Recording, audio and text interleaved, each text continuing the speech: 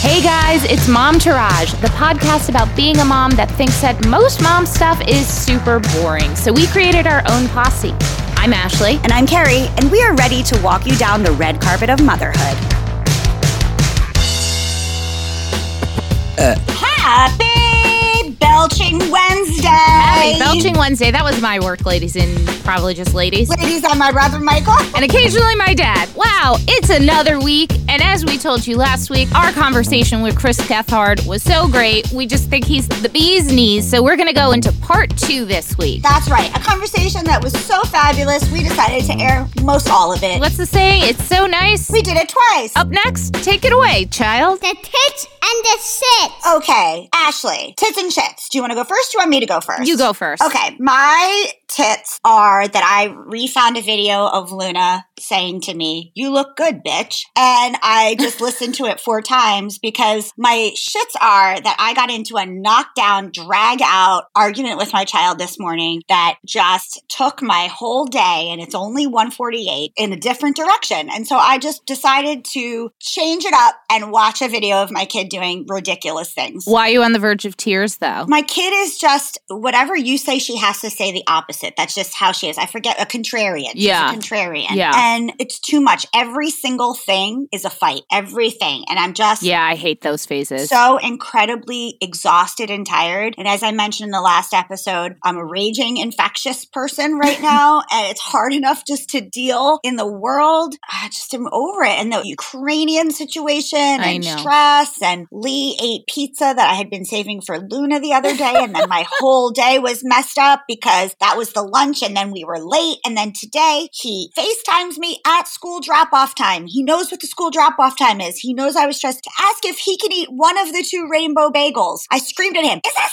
necessary? It's drop-off! You asked me about a rainbow bagel, but you didn't ask about the pizza!" Maybe that's why he was asking about the rainbow bagel, is because he learned his lesson with the pizza. You know what? I don't care. I don't care. I was so angry I almost texted people what I actually thought of them. I know. I want to do that so often. And then I'm like, what will this accomplish? My best friend goes, "I actually do that, but that's why I think you're my only best friend." I'm a Virgo, and you know what they say about Virgos? They just dole out honest opinions all the time, and nobody wants to fucking hear it. You know what? That's our love language. It is. Look, I'm not going to lie. It's a hard thing for me to receive sometimes. You and I both kind of have like stage moms in that my mom never pushed me to be a performer or anything, but after a show, she would be like, okay, these are the things you can work on. And while most people would see that as, and I'm saying you have this mom too, because Linda will text you when we're doing a live show and be like, move your head, the thing is blocking your face. I should be like, "I don't really like that lipstick." Right, exactly. And some people see that as cruel, and you and I are like, no, this is how we function. Like, I want, even if it's hard to swallow sometimes, I want to know because I want to not come off a certain way. I want to be better. I want to do better. And you need that person in your life who tells you the honest truth. So lucky for everyone, my Virgo ass is that person for you. Lots of moms just see a play and go, "How did you learn all those lines?" Yeah, exactly. God, my tits and shits. It's really hard for me to think straight lately. I'm trying to keep the vibe change going. I'm trying to keep with it. But I'm sorry, is it the possible nuclear war, Ukraine, COVID situation? I can't tell why you're having a hard time. why would anybody have a hard time? Right. Just the ongoing battle of being a parent with a child under 5. I know we're not supposed to talk about COVID anymore because people are over it. I get it. I'm fucking over it too, okay? I am over it. I am over all of it. I am to the point where I just want to go full Jake Gyllenhaal, John Travolta, Bubble Boy, and just build a fucking bubble around my house and like not deal with anything. I'm over it. Is this Cashmere Blanket of Sadness 2, starring Chris Gethard? You know what? There's our title. Remember that when you text me the night before and you're like, what are we calling tomorrow's episode? But God bless, because that's one of our highest listened to episodes. Personally, I have nothing to complain about. I will tell you this. You know, I had like an electrician come last week and it like was a whole ordeal. We were without lights in our first floor for like 2 nights. So we basically like ate dinner in bed, which honestly give me less of an excuse to spend time in my bed. Normally, that would have like sent me into a tailspin. And instead, I was just like, you know what? It's not that I couldn't afford to pay my electricity bill. We can afford the roof over our head. We can afford this dinner. Life could be a lot worse. I could be in the Ukraine trying to get the fuck out. trying to survive. And all it is I have bad wiring in my house. It's not the end of the world. Yep. It's not the end of the world. And I've really tried to take that perspective with everything. So not to make light of horrible things, but really that has dramatically helped me. And I hope this is something that I keep with me after everything has settled down and hopefully we're not all blown away in a nuclear explosion. I hope to just keep comparing my badness to real badness. That was all poorly said, but you get my notion. Yes. In other news, I'm not trying to be a bitch, but Sebastian and I are going through a very good phase right now, and he's my sweet will. Don't rub it in. I know, I'm sorry. Listen, you and I are never at the same place with this. If both of us are a mess, the ship is going down. Honestly, like Mom Taraj will fail to exist for the week or something. Anyway, this went off the rails. Me and Sebastian, we're just cuddle buddies and loving on each other, and he's just a sweet little boy, and I'm happy for you. it's a good phase. Watch, now when I go pick him up from school, I'm sure it'll all go to shit because I talked about it. Once you say it out loud. And it goes into the ether, and somehow your kid, like, absorbs it into their skin, and they're like, I don't have to be good anymore.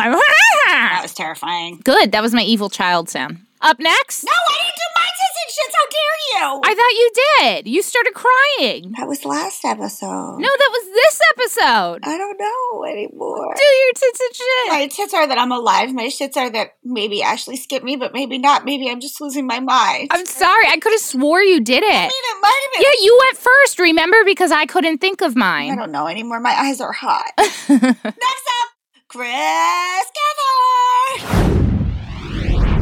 Where are you from in New Jersey originally? I grew up in the down the hill section of West Orange. So anybody who knows Essex County knows the Oranges. Yeah, I grew up in like an Irish Catholic section of West Orange. Nice. Yeah, my parents met at Seton Hall. I root hard for Seton Hall's basketball team till this day. Most of the kids in my neighborhood went to Seton Hall Prep. They went to the Catholic schools. Yep. My parents met at Our Lady of Lourdes Catholic School in West Orange, and they were going to send my brother and I there. And then last second before my brother went, they were like, we hated that experience. Why would we do that? And they sent us to public school. I hated Catholic school, but I'm from an Irish Catholic, Italian Catholic family, and all the girls had to go to Catholic school, so I went to that. We were kind of the outliers in our neighborhood. A lot of it was defined by like the Catholic school experience. So between the Get Hard last name and being little nerds and being public school kids, my brother and I took it on the chin from some of those. It's funny, like I have a lot of love for my Irish background. I'm actually an Irish citizen. I'm tangled up in, I don't go to church anymore, but like anybody raised Catholic, I'm still kind of tangled up in the cultural side of it. But man, could some of those kids be real dickhead bullies back then. I always say, like when people used to ask me, like, isn't it so upsetting when you go out to auditions and you get rejected? I was like, I'm serious when I say my upbringing in New Jersey was far more traumatic than any other thing, that by the time I was acting and getting rejected, I was like, whatever. I was so used to being like bullied and whatever and all the things that I was just like, this is nothing. Yeah. Mason Gross alone was worse than any audition experience I've ever had. I'll tell you what, my senior year, I was like on stage all the time at the Upright Citizens Brigade Theater, which if you know the history of comedy in New York, that had become like the spot. So I started taking, you will know exactly what I'm talking about. There were these classes that like non-Mason Gross kids could take that would be like the intro to acting class. And it would usually be taught by maybe like a Mason Gross grad student. I probably knew the person that taught it. Amy Kleitz was my teacher. I know Amy Kleitz. You know Amy Kleitz. Still a Facebook friend. Of me as well. She was a master's student when I was an undergrad, and she was a TA, so she taught that class. She was great, but I'd get to go in there, and like, I look back now, and it must have been really weird for her, because I was already getting booked to do like bits on Conan O'Brien's show. Meanwhile, she's like, I can't get booked. I don't know if she No, can. I mean, at the time, because we weren't allowed to do it. At Mason Gross, you signed a contract that said you would not pursue professional work. Oh, that's stupid. That's stupid it is. and mean. I feel like if you're realistically teaching kids how to have a career in the arts, you should teach them cut and run for opportunities. I and know. jump on opportunities. And also not rule following. Yeah. Like, do your own thing. Not to justify, but they were trying to get talent agents and stuff to come see the shows so they would see all the kids. And it did. Like, I got scouted from one of those shows. Then I was like, the minute I graduate, I'll sign with you. So it was to try to get good for everyone, not just the one. I get it. I also feel like it's woefully unrealistic sticking. And I hope people... I think they've changed. They also never taught a television course or commercial course. And you're like, hey, you got to do that to make that money. Or an improv course. I mean, all of my good jobs came after I studied with the Groundlings, because then improv is how you do everything. Right. And especially for commercials and all the other ground level stuff, you get your foot in the door. I've never talked with Amy. She and I have communicated on Facebook like a couple times in the 20 years since I graduated. But I feel like those classes for the TAs teaching them was just like, all right, let's take these seniors who want easy credits and get them to show confidence on stage. Like, that's probably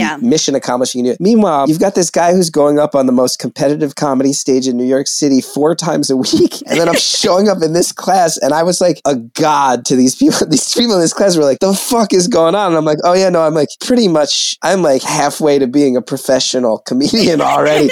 And I will never forget, one of the greatest days of my entire life was that class had like a party at the end of class. It was like, we're all going to go, these 2 roommates together, everybody's going to go party at their house. And I've never realized, like, I was never a confident person. And I realized, like, this is turning up into a situation where all these kids are getting drunk and like everybody's trying to hook up. And there's all these girls kind of looking at me. And I'm like, this has never happened. It was like the first time where I realized, oh, if you're just confident, people will look to you when it comes time to choose a makeout partner. And then you're like, well, hell yeah, I'm going to get into comedy, motherfuckers. It was very validating. It must have been so weird for Amy Kleitz to just be like, this guy is going up on stage with fucking Amy Poehler in 2001, 2002, and then coming back and her teaching me this intro to acting class. But then another thing I did that you'll love, I also took an intro to modern dance class, which I took largely as a joke. And man, I don't even know why I'm going down this tangent and wasting everybody's time, but I took it with a guy named Randy James. That sounds like a porn name. It does. And I got so much better as a comedian because he's teaching, like, it was no longer physical, me like, yeah, I went from being like another comedian that's like a white guy with glasses who looks like me making witty comments to all of a sudden like merging it with modern dance techniques. And it was just so eye-opening. So tempo, negative space, positive space, all this crazy shit. My brief dalliances with my senior year joke classes and Mason Gross crossover served me really well. There was that bar that was across from Robert Wood Johnson by the train station that all the old people went. Well, every Mason Gross actor went to that old man bar. It closed the year that I graduated, and the woman, the reason why it closed is she lost it in a divorce, and she gave away the bar truly the night it closed. We all went and she's like, anything you want is free, including furniture. And we were taking like wild turkey cases. And like, that's where I didn't hang out in College Ave. I hung out at that old man bar underneath the train tracks across from Robert Wood Johnson. God, you gotta love a woman who acts out of spite like that. Like, oof, that is great. She's like, I'm losing this to divorce. Everybody drinks for free. And we're like, fuck yeah. Oh, I love her. Let's find her. I'm not sure how I got home that night. I was hanging out at all the punk rock bars. I was at the Melody Bar and the Ale and Witch, all those places, and sort of a self-hating creative person who was doing improv. And then all the people at the Cabaret Theater, I would get in fights with them because I felt like they didn't respect our improv troupe. And that was where I was at. Guys, I've never hung out in New Brunswick, and I almost feel like I'm a North Jersey girl. When I hung out in Hoboken, or I went into the city. We could do it classy with stage left, or we could get really nasty. No, I don't ever want classy. I want to get nasty. You have missed a true rite of New Jersey passage if you have not had regrettable experience. We're going to do it. Even in high school, you guys didn't go down there just to drink under. Oh, because Hoboken, you could just drink underage anyway. We could go to the city and drink underage. Yeah, it's true. It's true. So many hopes and dreams in a toilet. Let's go shatter some. So let's get, for a second, you have a son. Yes. How old is he? And how do you think fatherhood has changed you? He turns 3 in April, and I think it's changed me immensely. I think at the end of the day, what it's done is it's adjusted all of my priorities in a way that I feel a lot better about. I was someone who would really fall into a trap where career all the time. Some of this being that I work in a field where if you're not accomplishing something right now, you don't know if you're ever going to accomplish something again, right? Like if you don't maintain that consistency or that stature of job, it feels very much like you're failing. I've really readjusted that. And so much is because I've realized, the pandemic also hit. You think about him being 2.5. He was just about to turn 1 in March of 2020. He was born April 2019. And the silver lining for me was everything shut down in my industry. I got to spend so much time with him. I was there for his first steps. I was there for his first words. I was there. I have a 3-year-old and Ashley is a 4-year-old. So that is something we talk about a lot, is how much time time we've been able to spend truly in the same space as our child. But for me, more specifically, because I was going to be spending a lot of that time with my son anyway, the biggest silver lining of COVID has been my husband. The amount of time that my husband has had with our son is incredible. I mean, I didn't have that as a kid. I don't think most of us had that as a kid. Our dad wasn't around because he was working. Hopefully that's the reason why. Other people, I'm sure it's other things, but like my husband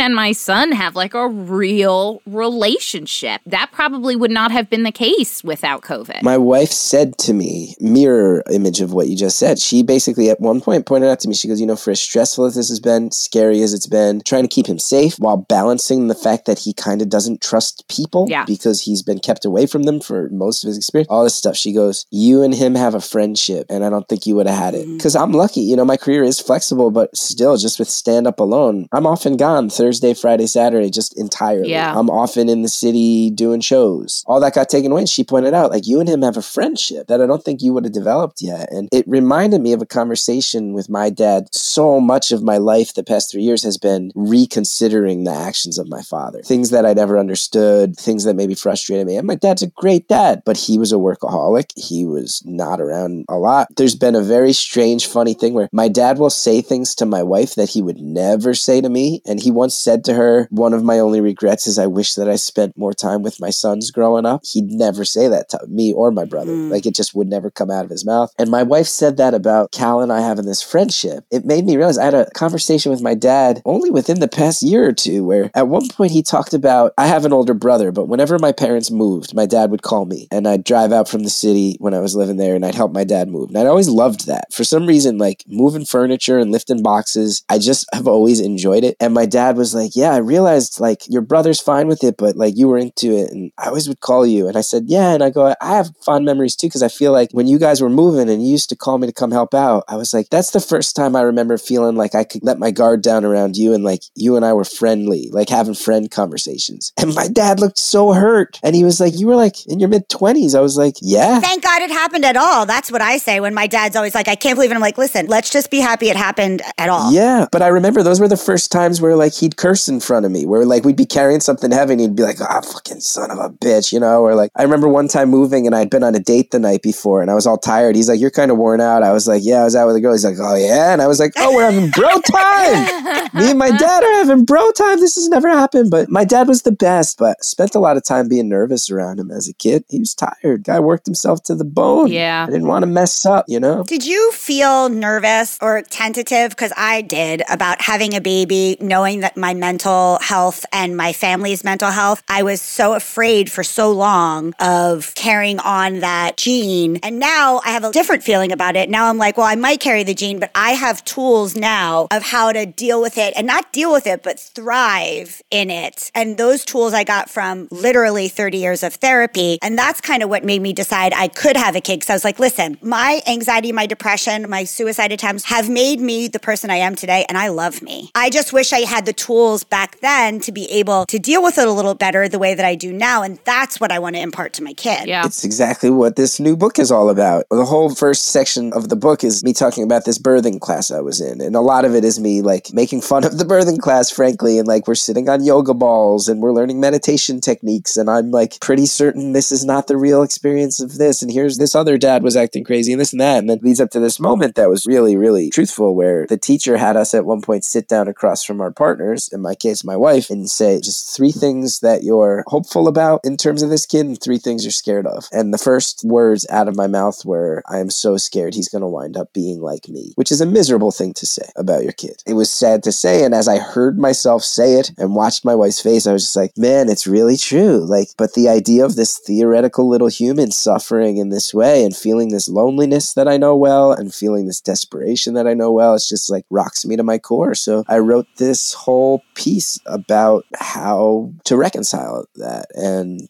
I'm no expert, and it's really just written from personal experience, and it's pretty funny, even though it's about something so dark. But right, everything's funny. Well, everything is funny. If you're funny. Well, listen, we're all North Jersey Catholics. It's I'm a Jew, if that helps. Well, when you said half Cuban, I figured. I mean, if you're half Cuban, half Jewish, right there, I mean, you got more anxiety than I do. God bless you. Yes. Oh, I got all kinds of anxiety, all kinds of guilt, attachment issues, boundaries, attachment. Like, there's a lot. I can't even imagine. No. Yeah. And I got real pissed off, too. Connections back to a currently oppressed motherland on top of all the other shit the rest of us have to deal with. Oh, my goodness. Yeah. And anti-Semitism. Can't even go pray anywhere, you know? Like, it's... Look at that. I'm just fucked, man. Yeah. But yeah, that's what the whole book's about. It's just kind of like, I kind of looked around and said, like, where is this conversation at? And I realized, like, I think especially for dads, like, there's not much about, like, dads are supposed to be the stoic ones historically. And, like, our generation was raised on, like, tough dads who accomplished stuff at work and set a good example. And I'm like, I don't really want to be that. Being that has driven me to the brink of fucking death and madness. So how do I be a dad where I still feel like I'm checking all the boxes that I want to be? How do I embrace the fact that to survive, I've had to just become more vulnerable as a guy, that I've had to be more open about my problems, that I've had to admit my flaws and faults and failings? And how do I make those positives for my son and not negatives? You really touched on something for me, because as the mother, firstly, I'm an only child. I didn't grow up around a lot of guys. I had my dad, who is, to begin with, a nice, sensitive man. Mark is sensitive. Mark is so good. Yes, he's a very nice man. But I feel a responsibility in raising a white man now. Teaching him it's okay to be sensitive, teaching him it's okay to have his feelings, to actually allow him to act out those feelings in a healthy, respectful of others way. It's a task that I think about all the time. And we were talking about this yesterday. And there are some times where I'm like, it's okay for you to be upset. I know you're upset with me. I get it. I'm sorry I hurt your feelings. I'm doing what I have to do as your mother because that's my job, to keep you safe. And then there are other times where he just is having a moody, sensitive day and he just cries and cries. And I find myself being like, relax. It's not worth all of this. And then I go down this spiral of, okay, was that the wrong thing? Did I just teach him that he shouldn't be crying? Like, it's such a mind fuck having a little boy at this point, because I feel such an immense responsibility. And I think that's good. Yeah, I mean, I think the fact that we're all like nervous and confused about how to navigate this side of things is a sign of progress. And one of the things that I wrote in this piece is like, I think we are of the first age that really did start talking about this stuff openly with ourselves. And now I think we are starting to all realize, well, that also means we're going to be the first generation of parents that are having this conversation from a perspective where we help destigmatize the entire conversation. Absolutely. Partially, not completely, not for everybody, but way more than our youth. Like, I think that if my kid winds up seeing a shrink in elementary school, the other kids will not be making fun of him for it, because a lot of them will be in the same boat. And I think if teachers overheard you making fun of a kid for seeing a shrink now, there'd be all kinds of meetings about that, and your parents would be getting called. And I hope. You know, it's interesting being a parent now in so many, like, someone will say, like, oh, Sebastian, do you have a girlfriend at school? Or we have a joke, we call it family bed. And that's when the three of us, me, my husband, my son, and then the dogs are in bed all together and we're just chilling and relaxing. And we'll say, like, oh, Sebastian, we're going to do family bed forever. You could just bring your wife in. And then I'll catch myself and be like, or your husband, or whatever the situation is. And people older than us have issues with that. They'll be like, why are you putting those thoughts in his head? And I'm like, I'm not. I just want him to know that whatever the fuck he is okay. He is accepted. He is loved. And our generation is offering that to our children. And I know that other people see that as inventing, putting things in their head, but really, how lovely is it to grow up knowing that you're loved unconditionally? As long as you don't fucking kill somebody or do something horrible, you're loved. Or as my mom says, if you killed somebody, there better have been a good reason.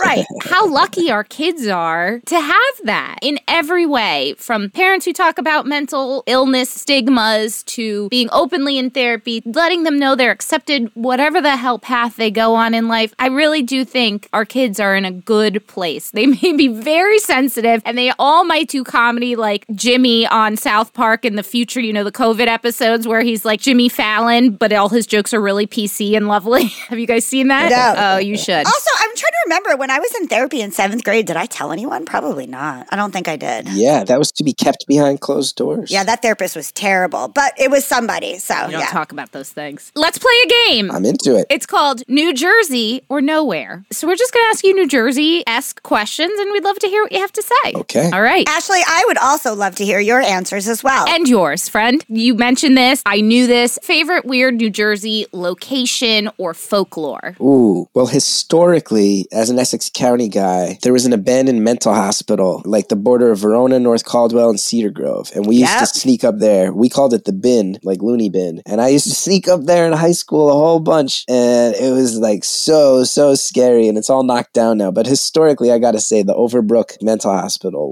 it's so wild that all of us were sneaking into an actual abandoned mental hospital. And there were so many of them all over the state. This Halloween, Ashley and I almost did a show. We were toying with it. Recorded an episode at a abandoned loony bin. And then I chickened out because I was like, I'm too scared. I'm scared. I don't want to do it. You guys will be happy to hear, like in the book. So I had a pretty bad breakdown in September of 2020, as many people did. Yep. I was so bummed because I was like, man, I've been so on top of my shit. Now my kid is seeing me like this. And we had moved back to Jersey. We bought our house January 2020. And I hadn't looked up. Where are you guys, by the way? We're in Morris Jersey. County. Okay. And I looked up, like, where's the nearest mental hospital to see which one I would be going to if I had to go to one. And I was like, no, not Greystone. I've broken into the abandoned parts of that one. That's one of the scariest ones, motherfucker. I'm like, that's a very Jersey experience of like, in high school, you break into the abandoned half of a hospital. And then in your 40s, you are a patient there. I was like, not Greystone. That one's so scary. I've been there. I highly recommend. There's a private one in Maryland that is so good. It's called Shepherd Pratt. Nice. That's the one you want to go to. That sounds fancy. That sounds like it's for fancy people. James Taylor went there. That sounds like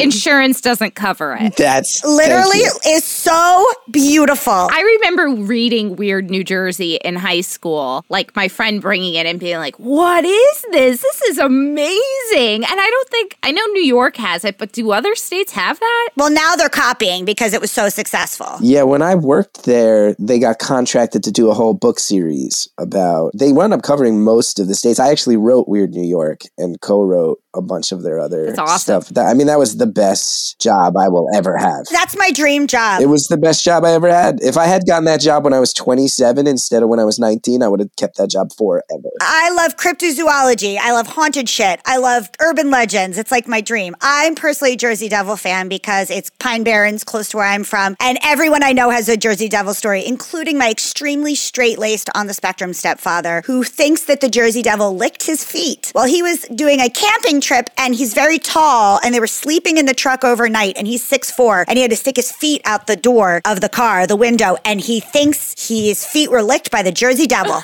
I love that. If you saw my stepdad, if you knew my stepdad, I'm like, well, it has to be true, because my stepdad is like not the kind of person that makes shit up. He is not. He has 4 master's degrees and 2 PhDs. He doesn't make shit up. He is based in logic. Yes. I love that. Okay, Jersey Shore. Accurate depiction of people from New Jersey or insulting? Very layered. It's complicated. It is complicated. First of all, many of the cast members of that show are not from New Jersey. That Correct. needs to be on record. Many are also not Italian. Yep. What I'll say, though, is... So I'm offended. Well, I went to high school in North Jersey. The thing is, like... It's people who visit that part of New Jersey. Nah, but there were people like that in West Orange High. Those people are real. They're around. I think making a show... Like True Life, I Got Calf Implants. That's my favorite True Life. It's the best. The best one. The precursor to the Jersey Shore series was that the True True Life Life? with that guy, Tommy Cheeseballs, who got in a fight on the boardwalk about cheeseballs, which is one of the great Jersey things of all time. What I wouldn't give to sit down this afternoon and watch both those episodes of True Life. It was such a fucking slam dunk True Life. Oh, True Life. And then if they had a Cribs afterwards, so good.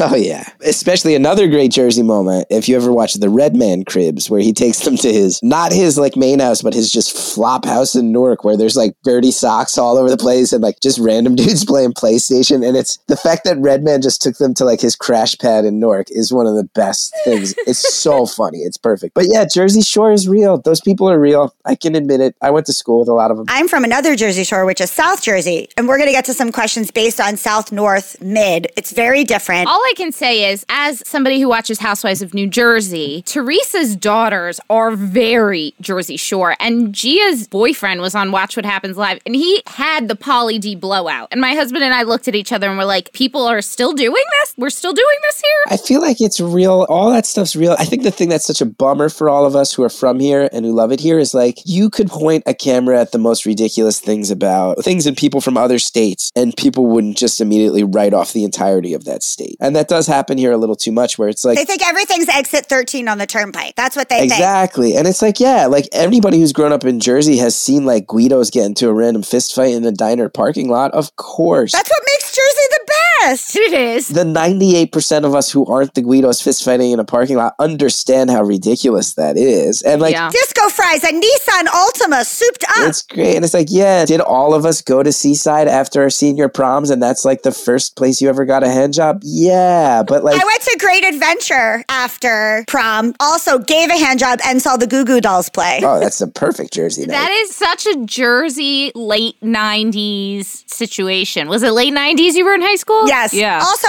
all of my proms were at casinos. Love that. Catholic school. Nuns could gamble while we were trying to give hand jobs on the dance floor. Love it. Well, it's good they were occupied somehow. I feel like I know this one, but Taylor ham or pork roll? Well, being an Essex County guy, it's Taylor ham. Yeah. Pork roll all the way from me. Yeah. I remember the first time I had it. It was not something I grew up with. Even once I moved here, my parents were never Taylor ham, pork roll people. Have you had scrapple? I had it when I started dating Matt. His dad introduced me to it. A lot of these things, like, I feel like I'm in a weird part of North Jersey, and because I grew up in this strange part where it's like you're basically in Manhattan. Right, and pork roll and scrapple are a Philly situation, which is why South Jersey was my... I didn't get a lot of these experiences, and it really pisses me off about my Jerseydom. Yeah, I've never had scrapple either. That's like a Philly, South Jersey thing. Yeah. But You shouldn't. It's lips and assholes. I wouldn't recommend it. It's delicious, though. It's delicious. Favorite New Jersey team mascot? favorite New Jersey team mascot? Oh, the Seton Hall Pirate probably is. I mean, the New Jersey Devil, obviously. But yeah, I do enjoy the Seton Hall Pirates, and I think that little dancing pirate does a good job out there at the halftime at the games at the Rocks. I'll go with the Seton Hall Pirate. Ashley and I are big Gritty. I'm sorry, Gritty I know he's fans. not really Jersey, but I love Gritty. I feel like there's a pronounced South Jersey bias to this entire podcast. I'm not from South Jersey. You've now given big ups to both Gritty and Scrapple under the context of a Jersey conversation, though. Let us redeem ourselves. Let us redeem ourselves with the next one. Okay. Is the roundabout genius or bullshit? Oh, it's genius. I agree. I 100% agree. Okay. Have you ever been to DJ's or the Parker House? I don't think I have been to either one, but I will say that I believe it's the Parker House. My friend is one of the people who does the New Jersey podcast with me. He realized that they list the names on their waiting list for VIP membership on their website, and it's the best, funniest thing in the world. It's just all nicknames. It's just... Oh, I have to look. It's like Joey One Toe. Oh, it's exactly like that. It Oh my is. God. It's probably all my family members, the Italian side who live in Red Bank, who all have names like that. We're like Dom, Little Dom, Big There's Dom, no actual Donut. human names on it. It's all just like Flocka Man. All right. Favorite bagel and slice in the state? Now you're killing me. Slice specifically instead of just pie? No, it could be Well, pie. Pie's fine. Well, I like the Mad Hatter. That's mid to North Jersey. That's my favorite pie. I love that to you. That's North Jersey. I said central to north. I'm a South Jersey girl. It's like I get it. New Brunswick was north to me. To me, I was so weirded out that I was going to school in South Jersey when I went to New Brunswick. Listen, I gotta say, best pizza, I gotta go Star Tavern in Orange. I do like that pizza. That's good pizza. It shows up on all the best lists, and that was like my family's neighborhood pie growing up. I mean, Star Tavern and Jimmy Buff's are right next to each other, and that was right where my mom grew up and where I grew up. Yeah, Star Tavern's no joke. I'll tell you what, bagel, I'm really excited. I'm a big fan of Pete Genovese and Jeremy Schneider, who are the food writers at the Ledger. So all those food lists, they're generally the ones putting them together. They're about to publish their bagel list. But there's one not too far from me. There's a place called the Bagel Bin in Bernardsville that I've started going to. It's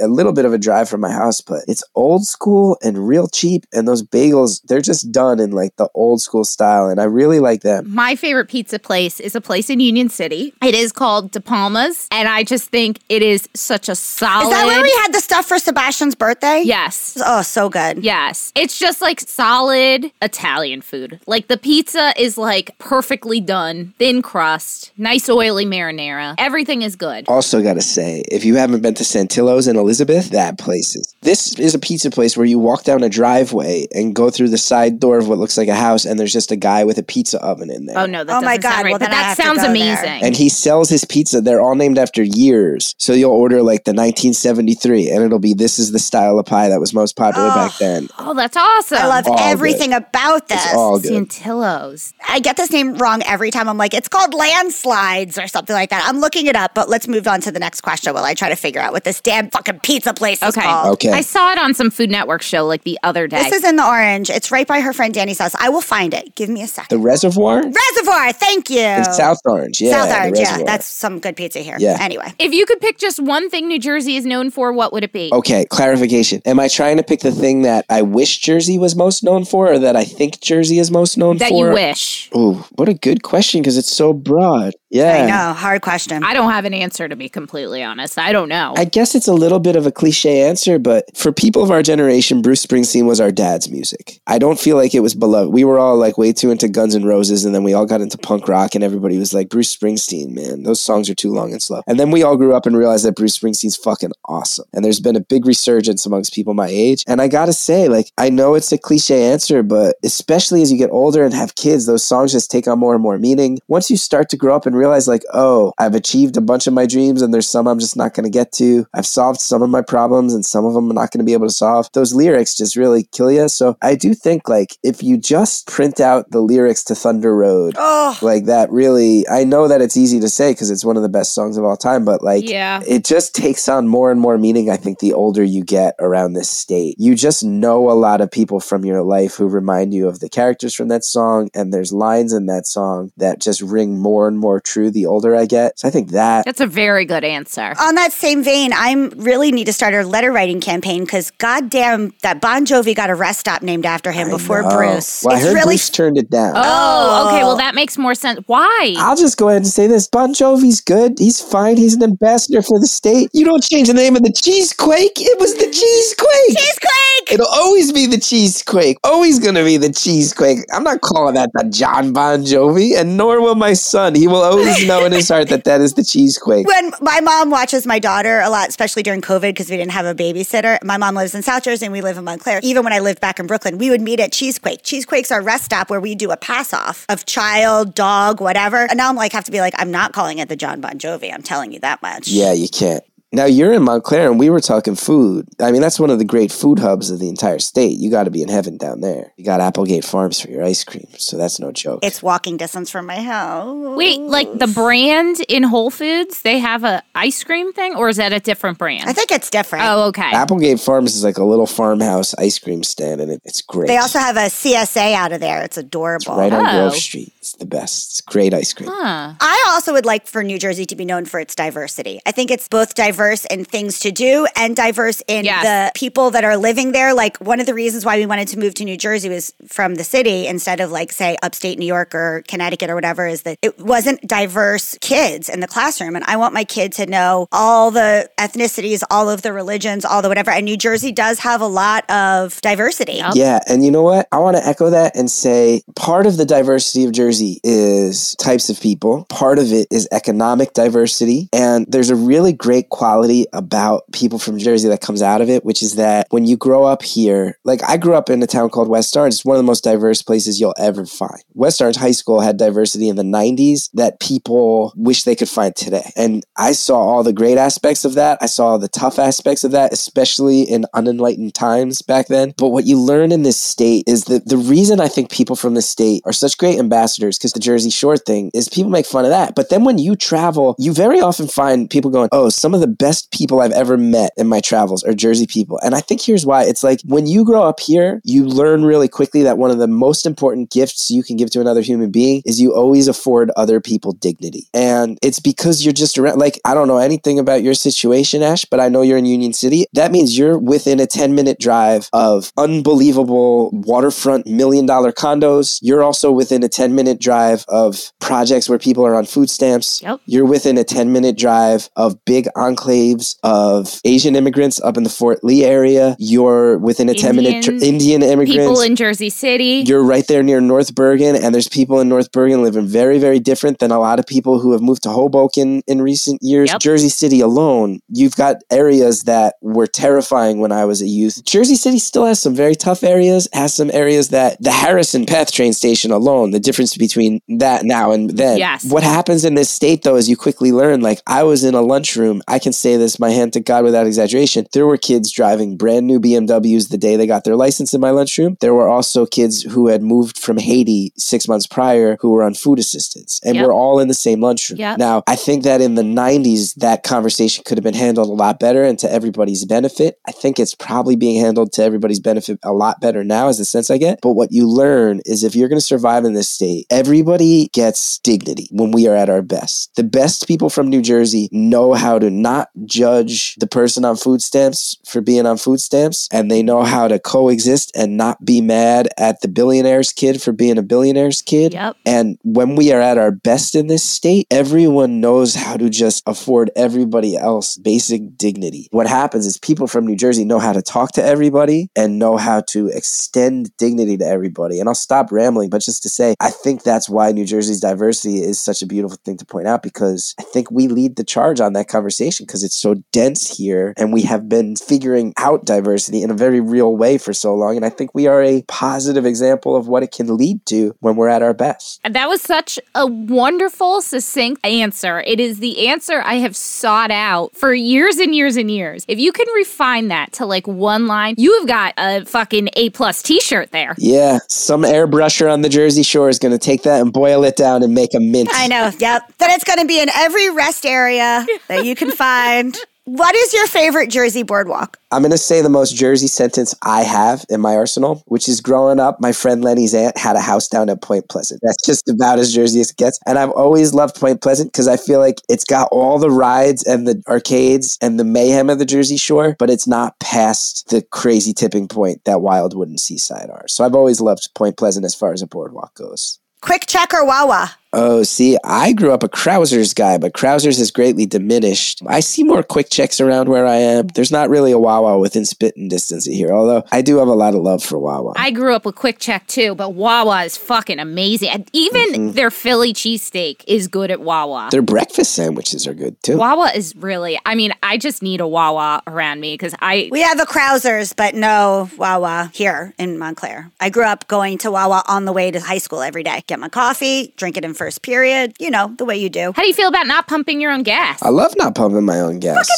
amazing. What does anyone have an issue with this? Hand somebody a credit card in the cold winter days and then you roll your own window back up and you turn your own music back on and you enjoy it. Yell your zip code. Yeah. Last one. Favorite New Jersey crime or murder or scandal? Ooh, I mean, there's so much to choose from. So many. Star Ledger just did a fucking awesome article about the John List murders from Westfield, which for people of my age rocked us. I just heard there's a Netflix series coming out about a guy who grew up in West Orange in my mom's neighborhood named Charles Cullen. He's not at the top of everybody's list when it comes to knowledge and true crime, but he was a nurse who started murdering his patients. He was from my neighborhood. He murdered... Like an angel of death. He probably killed over 400. But like out of sympathy or just like because he wanted to murder people? I think he, in a way, probably thought he was like putting dogs down, but I think he also was like weirdly getting off on it. Yeah. His name was Charles Cullen, and that was a really popular last name in the down the hill neighborhood of West Orange. And my mom grew up right around the block from Charles Cullen, so he's coming into the spotlight soon. The angel of death, like anybody from West Orange, doesn't get the spotlight he deserves. Chris, this has been like the most fun conversation I think we've had on the show in such a long time. We've really enjoyed this. I just want to go have a slice with you. I know. Well, let's do it. Yeah. Truly, if you want a Cuban tour. Well, I tell you what, I went vegetarian a few years ago, but not a whole lot in Cuban food for that. I got to ask you about this, though, because I used to work for a company that was Miami-based, and I was once down in Miami, and they gave me these guava pastries, these like Cuban guava pastries. They got to have those. Oh, we got them all over the place. Yeah, I can show you the good ones for that. I've been looking for those since I was in Miami. Pastelito de guava y queso, which is cheese and guava. There's regular just guava. There's just cheese. There's meat. You can't eat that. Are you vegan or no, are you doing cheese? I eat cheese and eggs. So you can do the cheese, but you won't do the meat. Come around. I'll take you to the places. Hey, before we stop recording, can you plug yourself? Tell everyone where to get your books, where all the things you want to promote. All the shows, all the podcasts, just like... Sure. I'm always chrisgeth.com, Chris Geth on Instagram, Chris Gethard on Twitter, and New Jersey is the World podcast, the Beautiful Anonymous podcast. And then as far as the book goes, you can actually, I don't understand their business model, but you can just go to try.scribd.com/Gethard60. They give you 2 months and you can just go get it for free. You can read it or listen to it. I saw that. So yeah, it's a part of this thing called Scribd, which they've been very kind to me. And they're just like, just tell people to come sign up and listen for free. And I mean, it says right on the site, like unsubscribe anytime. I don't totally understand how you make money by telling people to just sign up, listen for free, and they're welcome to unsubscribe anytime, but you can go listen to it for free and you might like it. Nice. We're going to have to come see your podcast taping live. Oh yeah, I do that once a month in Asbury Park. Yeah, New Jersey is the World live. And I'm always doing comedy live too. Because my son's not vaccinated, we canceled all my touring until May, but I've got like 20 cities coming up this year. And those are all at chrisgeth.com. Well, if you need somebody to sell t-shirts, just give us a call. Sounds good. Thank you so much. Hashtag swag bag. Guys, I'm going to get bougie with my hashtag swag bag. Hashtag swag bag, Chanel nail polish longwear top coat. Oh, just the top coat? Well, I'm trying their longwear colors too, but I had previously not had the gel top coat because it was on back order. So I might talk about the colors too, but the colors alone with just another gel top coat didn't do it for me. When I did the Chanel gel top coat along with the longwear gel nail polish, it worked. I mean, I can shout them out both, but I think the top coat really made the difference. Okay. I UV'd it, but you don't have to UV it. I have like a little mini UV light. Right. You don't have to. And it's a gel longwear top coat. It is expensive, but honestly, like I do my own nails. I'm not going to a salon. It's not any pricier than if you went to a salon and you got a manicure. You guys know how I feel about my nail obsessions. I have another one that I'm trying today and a different situation with the nails, and I'll tell you about it. I love the thing you got me, and I've had my nails bare, but I decided to paint them. I'll let you know about the other thing, which is about nail art. But in the meantime, Chanel longwear gel top coat. Beautiful. I think I may have done this before, but I don't think I got into the specifics of it. I am going to do the Yes to Watermelon Light Hydration Super Fresh Jelly Mask. It certainly is a mouthful. My friend Jill started using that with her NuFace as well. Yes, we've talked about the NuFace extensively, so much so our editor texted me and was like, hey, I really think I should get the NuFace for Dorothy, and I send me a link. And I did. You're welcome, NuFace. Do the right thing. The thing is, I don't have a feeling about the NuFace gel either way. The gel stuff that you have to put on to use the NuFace, it is fucking expensive, and I don't let it sink in. I don't like the way it feels. It feels like a jelly mask, so I rinse it off. And I'm also super weird about leaving things on my skin to make sure that I don't break out. Right. So I saw a TikTok from a woman that was like a shopper for a magazine or something, and she suggested this mask, and it's like $3 to $5 on Amazon. A little goes a long way. It lasts well. It does plump up my skin. I really, really like the effects, and it's so much cheaper. Universe, the only thing we want plumped is our skin and our boobs. Yep. That's it. Just so you know. Don't put it out there. Nothing else plump, please. You mean like our bellies or our asses? Yes. Yeah, for real. And our lips. But the NuFace does give me a little lip flip when I use it religiously. So yeah, Yes to Watermelon Light Hydration Super Fresh Jelly Mask. You won't regret using this instead of the NuFace. You know what else gives you a lip flip? A nose job. There, I said it. That makes sense. Yeah. And a permanent one, I'm sure. Yeah. Woo. Anyway, guys, it's been real. We love you. Bye. Okay, that's our show today, folks. Thank you so much for giving us a listen. Please do not forget to rate, review, and subscribe or follow. We are out here on our own, and these things really, really matter. We want to hear from you. Tell us what you want to hear. Email us at hello@momtouragepodcast.com. Follow us on Instagram, Facebook, and TikTok, all at Momtourage Podcast, to hang out with us all week long. We are here for you. You are not alone. We got you. So go ahead, girl. Know this posse is behind you and go slay. Momtourage is a Cafe Mom podcast. Written and produced by Ashley Herring-Smith and Carrie Sotero. Recorded and mixed by Lee Mars. Our theme song, MILF, is by the band Mama Drama. You can find them on Instagram at Mama Drama Band or mamadramaband.com.